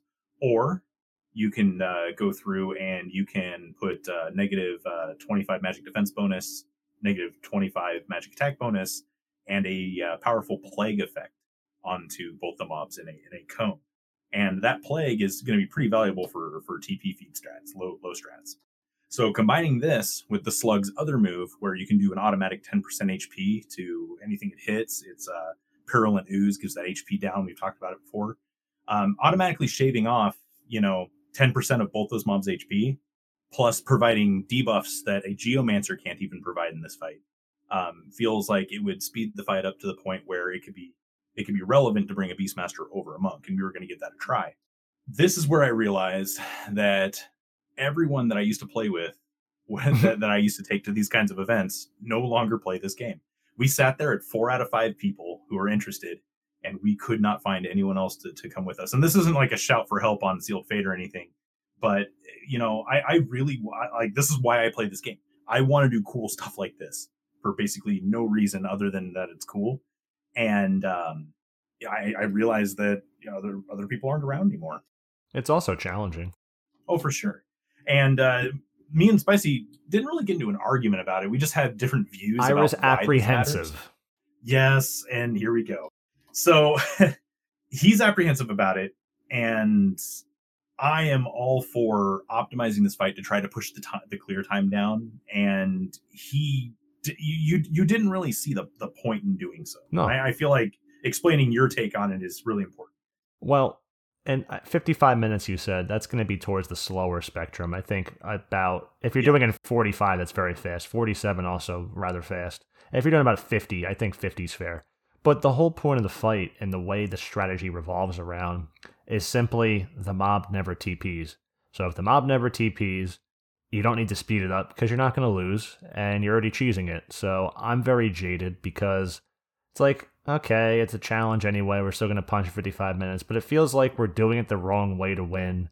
And I'm okay doing that. I want to fight it anyway. Maybe we'll learn something and, we can always, it's like if we beat it, we're not going to want to do it the right way because we already did it. And everyone's not going to want to get back together again because they already won. But I'm very jaded to like the whole, we're already doing it to me in a way that it was never intended to be beaten. So if we beat it faster or slower, what does it matter because we're already cheesing it in the first place? And I'm very, very, there's times where I'm like, if you're doing errands or whatever, it's like, yeah, I fought everything else. I don't feel like wasting time banging my head against it. Just do it and have it's it done. It's a different fight. Pull the bandage off.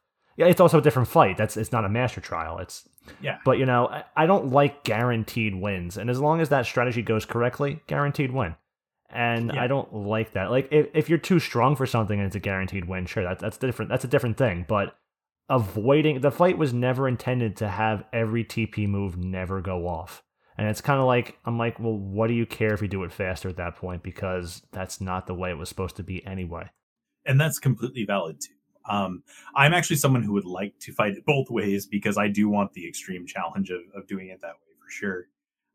What I see when I look at that strat isn't necessarily the fact that we're not fighting it the way we're supposed to or anything like that. What I see is the beauty and the strategy itself that's being used to control the fight. And to speed that up is not necessarily something that's just because, hey, we're cool guys. We did this master trial so much faster. Like, it's not just about that, even though that is kind of cool, right? But what it is in order to pull that strategy off, it's extremely repetitive. It's extremely monotonous. And it's like, it's almost an hour of like the most intense focus ever because you have to be exact about making sure that stuff doesn't go wrong for it to work. And this is where shaving time off of it saves insanity because I'm not the only person, I'm sure, who's gone to the end of a master trial and failed right at the end or even timed out. Yep. And thrown that hour away. So if you have to restart a master trial, I would rather restart like a 45-minute endeavor, a 40-minute endeavor. If you can get it down to like 30 minutes, more power to you. If you start looking at it that way, then it makes it a lot more reasonable for me to want to like reattempt that fight and try to bring it down even further, try to develop more strategies that are even more awesome because now you're not throwing as much time away per attempt. And it's about taking your brand of what the challenge is and applying that to your scenario rather than just going, hey, I'm just going to win this. Let's just go. Because otherwise I would have just tried to set it up. It's like, hey man, let's find ourselves a monk and let's do this. Yeah, no, we didn't find a monk and just do it because we wanted to use Beastmaster because, I understand what you're saying. I see the beauty in the strategy and I understand the efficiency and all that. I like a strategy that doesn't eliminate the fight itself. And I understand Martel was saying after the last podcast, he's like, we've lost like what, over a dozen times because the one guy won't use a mewing strat. And it's like they would have won if they had used it. That it's sounds like, really cool. What, losing over a dozen times? Well, he's bringing a paladin to it also. Like I guess some people listening may not know the context here, but this is almost exclusively tanked by a rune fencer. And it's a rune sub nin, and it can parry too if the shot. But it's not. I don't think a paladin. It's a hate issue in the Gambit and Rake. The Gambit and Rake is a huge. It is. The more I talk about it, the more it sounds stupid what I just said. Silly me. But the Paladin's one thing. They could have won with Paladin with a Mewing strat. So I guess it's kind of pick and choose. Do you want a Paladin or do you want, a Rune Fencer and not Mew? It's true. And I mean, let's take it a step further. And Rua brewed this part. Once we actually get this done, get this clear and everything, I actually want to try it where a ninja tanks and a Beastmaster is also involved. Because the ninja, I think, adds quite a bit to this fight also. So just being able to consistently damage Omega over time, that sort of thing with your Son wheel. Is Rua going to come? He left the Discord yesterday. I don't think he likes this. He's got his own thing going on, I guess. I don't know. That's up to him. You said he still said we could send messages, so who knows? If so, if he doesn't want to go anymore, then we can just find yet another person to try to replace. And it's not anything that we're in any kind of hurry for. But this is the kind of stuff that makes me excited to play this game. Like this Master Trial, like I wouldn't need to do it 3 times. Like I don't mind helping clear it for other people who are ready for the fight or anything. But I think it's really cool to sit there and try to bring a Beastmaster. And if the Beastmaster method fails, then so it fails. It's like I would also like to try the Ninja method because it's new and it's exciting. This thing's been around for like 4 years too. So the fact that I think there's always plenty of things to do in this game that people never even knew existed or thought of and don't even know they can go do for fun. And this has been around for 4 years. We haven't even done it. So I think there's a lot of things people have missed in this game when they write it off at a certain point. Because I understand getting tired of something or burned out, but if you only were focused on your Link show and playing the game, or only focused on getting this gear and when playing the game or something, you kind of don't even know that you can go enjoy. We talked about in the lore episodes, my favorite quests in the game were the Sky Serpent quests, because the mini stories were actually they were better than the $10 expansions you paid for, ACP, Shantoto's Ascension, and the Mugo Kupo de Atat. I mean, they were better stories than those, and they were just like a few quests, and they were actually really enjoyable too. Just running around a zone you're not even in anymore, gathering some item that was kind of difficult at 75, but you just kill the mob in 3 hits now. Who cares? But doing that, that is very fun. And a lot of if you've paid attention to things in this game and haven't just put Eternity on and skipped everything, what is it on RCL's page on BG? Someone finally said something years later in the BG Discord. I got to look it up for a second, but I said she's the Princess of Adeline and also likes being slapped and talked down to occasionally or whatever. Because in the cutscene, she does. You slap her and she puts her hand in her face. She gets all blushy and she's like, oh. And it's you don't know if she was shocked or kind of turned on at the same time, kind of both. Oh, yes, here it is. Oh, yeah. Enjoys eating sweets as well as sometimes being slapped in the heat of the moment. What the hell? It happens in that cutscene, man. It's towards the end of Adeline. So good. It's good. It's great. You're in her bedchambers when it happens, too. Oh, my God, you're right. It's there's more than just the action of slapping her to snap out of it. You're in her bedchamber. She's all worked up when you slap her and she blushes. And, I know the blush is also because she's been slapped and maybe it's more of a Japanese thing to blush after being slapped. I can't speculate. But I think there's a little more to it than that they kind of hint at in a funny way, but not funny, kind of hinting at in a kink way. You become the Sean Connery of video game heroes. Rest his soul. I so badly want to do a Sean Connery impersonation, but I know it's going to be terrible, so I'm not going to do it. Be rolling in his grave. For real. Welcome to the Rock. Oh, man. Do we have any more bulletin points? Any more bulletin points, Fox? Okay, so we actually jumped ahead when we talked about the Master Trial, but what kind of came to being when I was writing out the outline for this is I wanted to really talk about why we improve on things we handle well already. And I actually had a couple of experiences recently that I'd like to bring up. And the first one is I actually stumbled across a YouTube video where this guy was mono-wall tanking Shaw on his Black Mage. And what you got to remember is that I missed the era of this game where we used Magic Burst strats to bring these mobs down. So when I was watching this video, I was just rolling because it was so great. The guy had Megalovania playing, and it was perfect.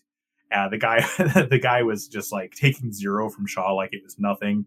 And it didn't occur to me that this was an old video right away, because again, I missed this time frame in this game, and I had to actually like click on the little down arrow for more information, and I saw that it was from 2016, and I thought to myself, man, I'm always talking about how we just like roll in and smash Shaw, and I'm used to tanking Shaw, more so super tanking. I almost always super tank him for my LS. And watching this guy mono wall tank Shaw, I was like, this method is so much more clean than what we do. Oh, it is. Yeah, it was so squeaky clean. And it's not possible anymore because one, people just you don't even need summoners anymore. If you have super DDs, you can kill Shaw just straight out melee burn, and worst case scenario, you can at least reduce him enough to take him down while you kill the ads, because the ads do different things. I'm not gonna get into Shaw's mechanics here, but in general, you can just cheese him so fast. But it's also not hard to tank him in general. With people killing the ads in the distance in a melee burn for 20 minutes. So no one ever does that strat, and no one really has Black Mage geared up anymore, is why I say it's not possible anymore. Yes. But it is really cool to see. That's a mechanic that, to me, is on the level of mewing. If it was properly exploited, you could just kill... I mean, if a Black Mage could hold hate, Black Mage would be like a broken tank at sometimes. And now they're all the time. Some things it would absolutely not work on. I was just watching them do this, and they were waiting for Shaw to do TP moves. Like that control on TP feed was awesome. You know, they were just waiting for Besieger's Bane instead of having TP moves constantly fired off and like people getting like randomly dispelled and all their soul voice songs are disappearing and all this stuff. Oh no, everyone suddenly got charmed. It's like they were waiting and calculating for this to happen. So like it basically, the strategist in me that cares about this game, I looked at that and I was like, man, this is awesome. Like we should do this again. Like I feel like it should go like full circle. You know, and then you could always make the argument here: Black Mage can't hold hate, but maybe you bring some Thieves or Scholars, or plan all that enmity with Scholars 1 hour, and Thieves using some collaborators and some Dirge and stuff. You know, get that Black Mage tanking. Maybe they can handle Helphus better than I can. That would be interesting. No, I don't know so the mechanics off the top of hand, but I imagine that Helphus hits so hard that they can't mono. It is only one mob versus all those mobs hitting them, or just having Shaw hit him in general. So maybe. Well, I read the description, and it looks like they're paladin that pulls for the off group that was doing the magic bursts on the minor mobs, because they did it all magic burst style. It looks like the paladin tanked about 2 of them, and then he tanked about 2 of them on average. So it's not like he did the full super tank like I do, where he has like all 6 mobs hitting him, or 4 mobs, or however many's out or happens to be out. It's got to be a use for Black Mage, though. Yeah, and I mean, that's really cool. And I've actually thought, hey, you know, if I were to do Black Mage, I think I would want to be able to fill that role as Black Mage, because there's lots of jobs that can provide magic damage, but there's not many jobs that can abuse mono wall, especially with the SE5 staff. So I think with that tool available to you now that wasn't there before, I think that's something that you could do on Black Mage that could be cool. It may not necessarily fill like the nostalgia role that people play Black Mage. It's like, I want to be the cool guy that wields elemental magic. But at least it allows you to play that job and be useful. You know, when that video was made, that mono wall staff didn't even ever exist. Yeah, I think they said something about being famous or something. So, and that Path C is mono wall 25% and damage taken 15% as well. Yeah, it's a cool staff. When I saw that, I actively thought when I saw that for the first time, I'm really sad that we don't see Black Mages do this more. Because I didn't even know that it was really a thing, because I missed that point in this game. The staff itself also converts 5% of damage taken to MP. I don't think that would apply with mono wall up because you're not taking damage, but you can still take, if you're not capping outright, I haven't played Black Mage ever, but I believe you can still take damage through mono wall because it's only a certain DT amount and you have to cap it out with gear. Otherwise, you could still get some MP. I'd have to have more than 500 JP on my Black Mage to test, though. I would assume if it's a mob like Helphus that hits you really hard past mono wall. See, now I can't talk about it because I don't know the exact mechanics that were used. Exactly. I think it was DT on top of mono wall, on top of a lot of ballads to keep your MP pool high enough to absorb it, and you're not taking much, if any, damage. But I think testing it would be a blast. See, I talked about how the fight was never meant to be fought that way for Sealed Fate, and obviously Black Mage was never meant to be a mono wall tank. Doesn't mean you can't do it that way. I'm just tired of that's the way everyone tries to turn to, is just, oh, it'll never TP us, da-da-da. But if Black Mage is going to be useless, I would love to see it have something completely broken that's never supposed to be happening, like everyone making Black Mage like somehow some situation that's popular enough, like a great viable tank that anyone can slap together. and just, making that be the thing until SE goes, okay, we'll fix Black Mage. Stop with the tanking. Yeah. Because they actually care more. It's like Toriyama in Dragon Ball after coming out into that horrible Dragon Ball Evolutions movie. If anyone doesn't know it, look it up. That movie was so bad it actually forced Akito Toriyama? I just call him Toriyama. But Toriyama to come out of retirement and then do more Dragon Ball because he was so annoyed. So I think SE gets so annoyed, Toriyama style, that the Black Mage is tanking everything, that we could just force him to fix Black Mage. That'd be great. I think it would be a blast to do, too. And it would be. It's a blast to do, and there's 10 million times to talk about things like this on this podcast, and that's why this game is fun, and anyone who's missing out just hasn't known where to look yet. Yeah, pretty much. But this is why we improve upon things. It's not only that it's because it's fun, it's that you can see how clean these methods are, and even if our strategies have already evolved, we can still go back and look at these other things and say, hey, maybe we can still insert this in a way because it made this part of the fight that much better. And go from there. Like we can take these old ideas and reapply them. Like the Odin strat that I'm so proud of all the time. Where I still need that sword from Odin pretty badly. Yeah, so do I, man.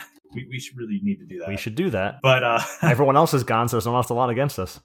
Yeah, for real. You're obscure now. We're safe. All the summoners have already lauded them over me. Oh wow. But yeah, like the Odin strat that I'm so proud of, like where I just took an old strat red mages used on mobs back in the day, the 0 TP feed and dagger move.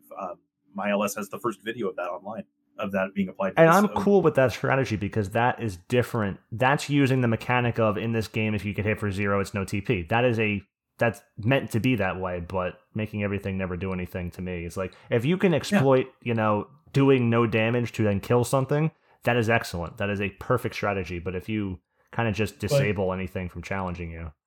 But this was never used en masse like this. Like this was always a red mage solo strategy. When you put like two red mages together and you build a party around it, and you can take advantage of doing this in this content, that's where you're improving on these strategies. You're making it not only easier, but you're making it faster. I can think of very few strats that are as reliable while also being as fast as that. Like we usually it's the best way to do it. Honestly, in my opinion, it's the best way to do it. It's completely safe. Silence does not wear. He dies before Silence wears. It's so if crazy. If your red mage is geared well enough. Well, right. I mean, you need to hit a certain benchmark to do some strats, and that's just the truth of this game. So if you're fighting Sarama. Another one that improved, this month's Ambuscade for Q-Trubs, we always used to kite it using Rune Fencers in the past, and I thought with all the things I've done on Paladin recently, well, I have yet to see a mob hit me for damage from the front, so why don't we just try this? So I know that in the past, super tanking these mobs while having summoners do a Mewing Lullaby was a strat that was used last time it was around. But now I stand in front of them and I just super tank these Q-Trubs and they just hit me for 0 in the front. There's no running. There's no potentially getting triple reversaled or anything. You're feeding no enmity, or I'm sorry, you're feeding no TP because they're dealing no damage, and you're just standing there. And I'm honestly just surfing YouTube while we do Ambuscade. Yeah, and thanks to you, Carrot also went and did Ambuscade that way with Paladin, that she geared up super quickly, because I guess she's one of those people that runs through things, so can always get her perspective on things. But she geared that up super quick. She said she's solo mute also, and that's something I haven't done yet. Yeah, the other day I had to help her. She didn't know how to get in her gear swap the right. She had to put a pet midcast or pet precast in there, and that wasn't a thing. She tried doing like precast if magic spell type equals, blood pact, and it wasn't working. And I said, and I was thinking, I'm like, maybe my gear swap can up. And then she goes, "Isn't your Dragoon one have something?" And I'm like, "Oh, you're right." And I went in, and that was that. So Paladin can also solo Mew. Yeah, and I'm actually on Paladin Sub-Summoner right now for the run that we're going to do when we're done recording. I'm going to try the whole solo Mew thing also. I didn't know we were doing a run. Oh, I mean, I guess we can. I think we're 5 of 6 right now. Oh, sorry. Hate to crash the party, Fox. Well, I mean, we have extra slots because, we freed up so much space, allowing the Paladin to just solo Mew and take 0. But it's still really cool. This is why you improve upon stuff, because I know this one in particular was really frustrating the last time around, where if you didn't kite it just right, they would cut a corner and then you get triple reversal in the tank, and the kiter could die. I had to try and maximize my kiting on Rune because I only still have a Rune Fox. Exactly, and it was always really frustrating to get the mob to like 20%, 10%, and then have the kiter just happen to die, and then the basically you can't recover from that point. Yeah. And I put it on BG, but I learned that you can't hug the pillars when you're kiting them. That's very bad. No. Yeah, I did it successfully, but occasionally I would screw up and they'd cross my path because I didn't. I would I wouldn't just run around the pillars. I would try and path them and see they're running this way, and I would kind of skirt back against the pillar a little bit to make them stop. Because the mobs, if you learn how they path right, you can try and manipulate it. You can, what was it called? Pinning is the old school term.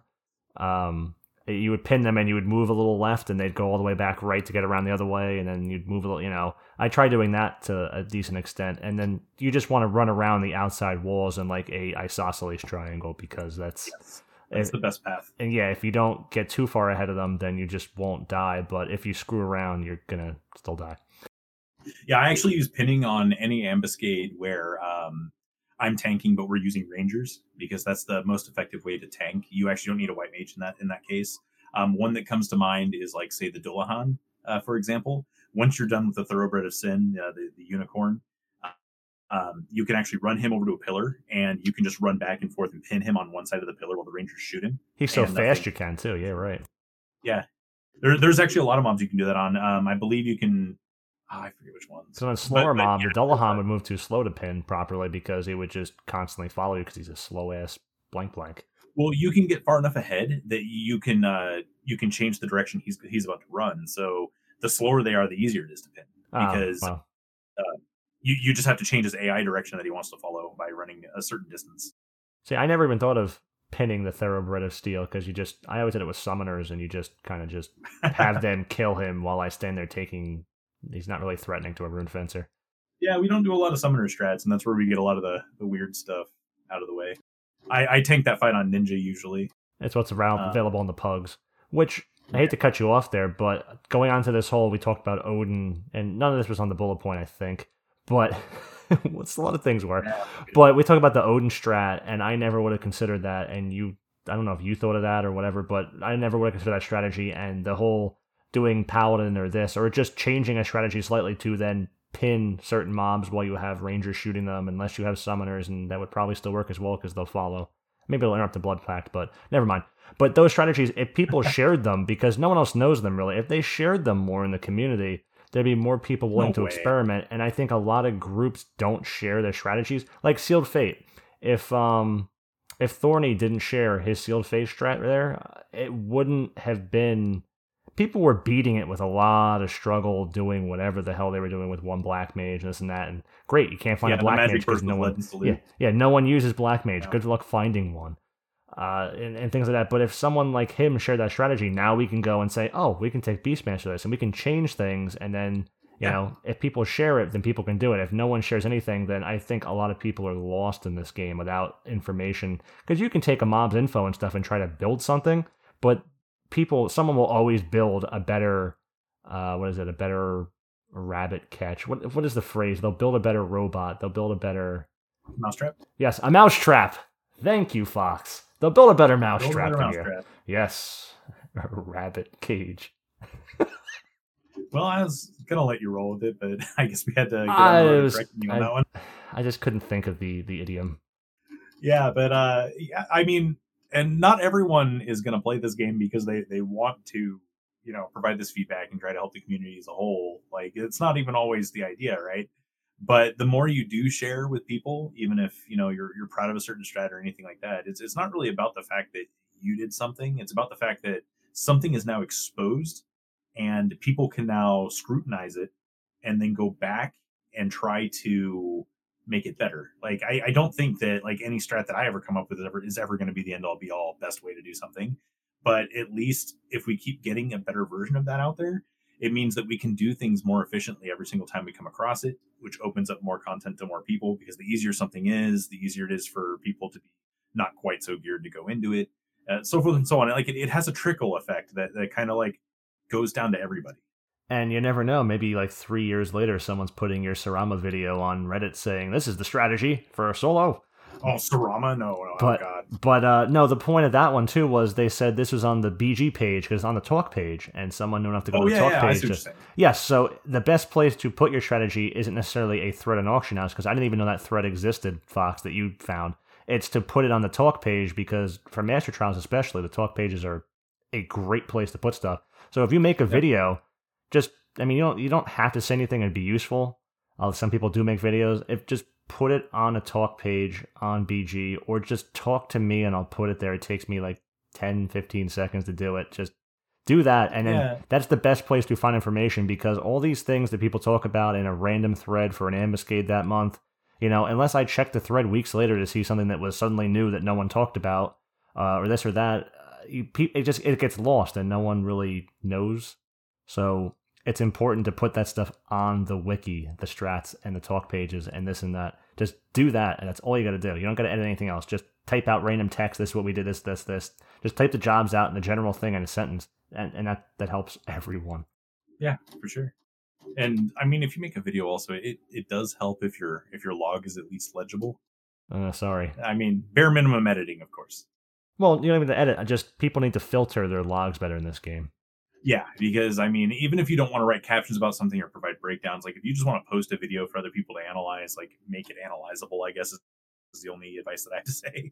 I've seen some low quality videos out there where, it's cool that you're doing it, but I don't know how much information we can glean because we can't read what's happening. 240. I can't read this. 420, still kind of. Oh, weird. 480, I think, actually, whatever.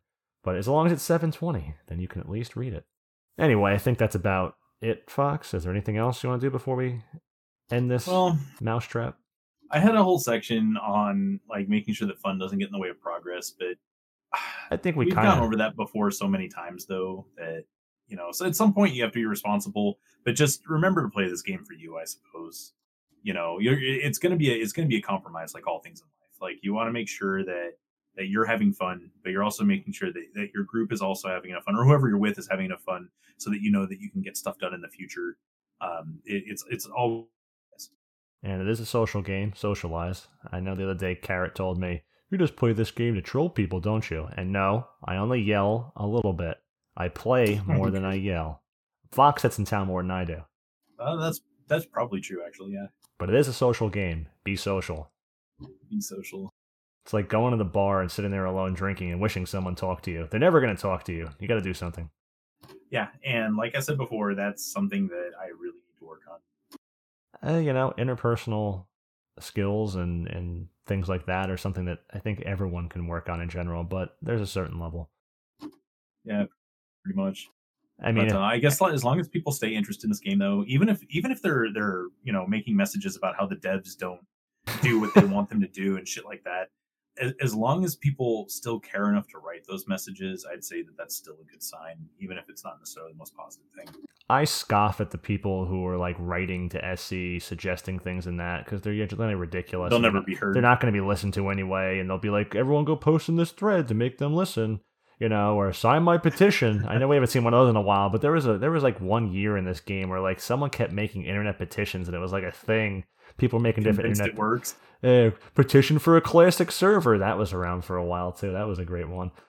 But SC has, through at least the community reps, said that they pay attention to certain threads and certain things that are said, even though they're never going to acknowledge them. And they do see things we say and suggest, and that does make a difference, maybe. But yes, so I used to in a previous part of my life, I used to be pretty involved in pretty big business and pretty big guy over business here. Analytics and things like that. Well, I'm sort of, not really though. Like middle you do a podcast, guy. Right? I'm making no money. So what was the money thing this episode? What's that? What was the money thing this episode? It's come twice. Jeez. I don't know, man. But the point I'm making is that when big businesses say that they look at that stuff, they're probably not lying. What they aren't telling you though is that it's not moving the needle any. They're aware of it and they can say that they're aware of it all day, but it doesn't mean that anything is actually ever going to be done about it because nothing needs to be done about it, and only they can really decide if that's the direction they want to. I mean, I wish that we had more say in it, aside from deciding to give them our subscriptions or not. But at the end of the day, that'll either only kill the game or just remove your enjoyment of whatever's going on. So I mean, if you're at that point where you feel you need to quit over this sort of thing, then maybe it is your time to quit. And it'll probably be here because the game is popular enough. So if you need a break, take a break. Pretty much. And I mean, I keep my subscription on. I don't care. If I'm not playing, I'm not playing. But if you're going to take a long break, you can cancel too. Oh yeah, for sure. And I like this episode, Fox. So thank you. Yeah, man, it was pretty good. I was glad that we got to talk about a lot of this stuff because it just kind of needs to be said. I like the abstract episodes. We could do a job episode. We could talk about content that could be reused, master trials, da da da da. But I like these kind of topics, and hopefully the listeners do too, because you know what's coming next, Fox. The episode of the best job in the game. Oh no! Don't remind them. that never comes. It's gonna. It's like Odyssey. It's been pushed back to the next month. We'll reach out again and get that rolling. But you know, the guest is a busy businessman. He used to work for big business, I'll have you know. And they're traveling right now, and they're busy, and they don't have time for us because they have a real life. So we're working on that. We're hyping it up way too far now, though, Fox. It's oh yeah, we'll never live up to this. We'll never live up to it. But we'll never be able to convey that this is the best job in the game. Oh, because it is the best job. You don't got to convey it, okay? Oh, okay. So yes, that will eventually be a thing. But you know, please, you can either join the Discord via the thing and talk to us. We have a suggestions channel just for suggestions. Don't put off-topic things; they won't stay there. Or you could send us an email at wtfandvanadil@gmail.com, the show name at Gmail, because that's easy. Or there's the BG thread. I haven't mentioned the last couple times. The BG thread is something that has almost no comments besides me in it, but I have gotten PMs on the BG forums, and if you have an account on the wiki, you have an account to post on the BG forums, or PM me there. That's a thing. Actually, if you make a little user page on your BG thing and have the header there, and have the little inbox thing, and that'll take you to the BG website to your actual inbox, where you could send me a PM that way too, if you had that user page thing we talked about many episodes ago in episode 4. That or YouTube comments good, but you know, send us some feedback, guys. What I will say real quick is I've actually started to get quite a bit of messages in game, and I do enjoy reading people's messages, but sometimes I'm busy and I don't want to be rude. Oh yeah. What Spicy was talking about is the best way to try to talk to us, because we can address it on podcast, or we could even just message you directly in Discord if we feel like it at that point. You know, we have our own lives too. There's a really high chance that I'll respond. I've done it for people. It's a lot easier for us when I'm at work or something and get an email to then talk to Fox about it at some point in that day and have what was said. If you talk to him, no one talks to me in game, Fox. What the fuck? But I don't know, man. You're it started to happen though, so I figured I would address it. You're the fan favorite. But yeah, if you send that, we actually have a record and can address it. And obviously we've read people's emails, but we skip most of it. We just kind of keep it relevant. We don't put the personal details in there. So if you send something personal, we're not going to include it unless you ask and we want to. So those two things have to happen. Probably won't. But anyway, just send us some feedback, guys, because we enjoy this. I did get some feedback from Blue Spoons. She said that I sound like a complete dork, I think. Oh.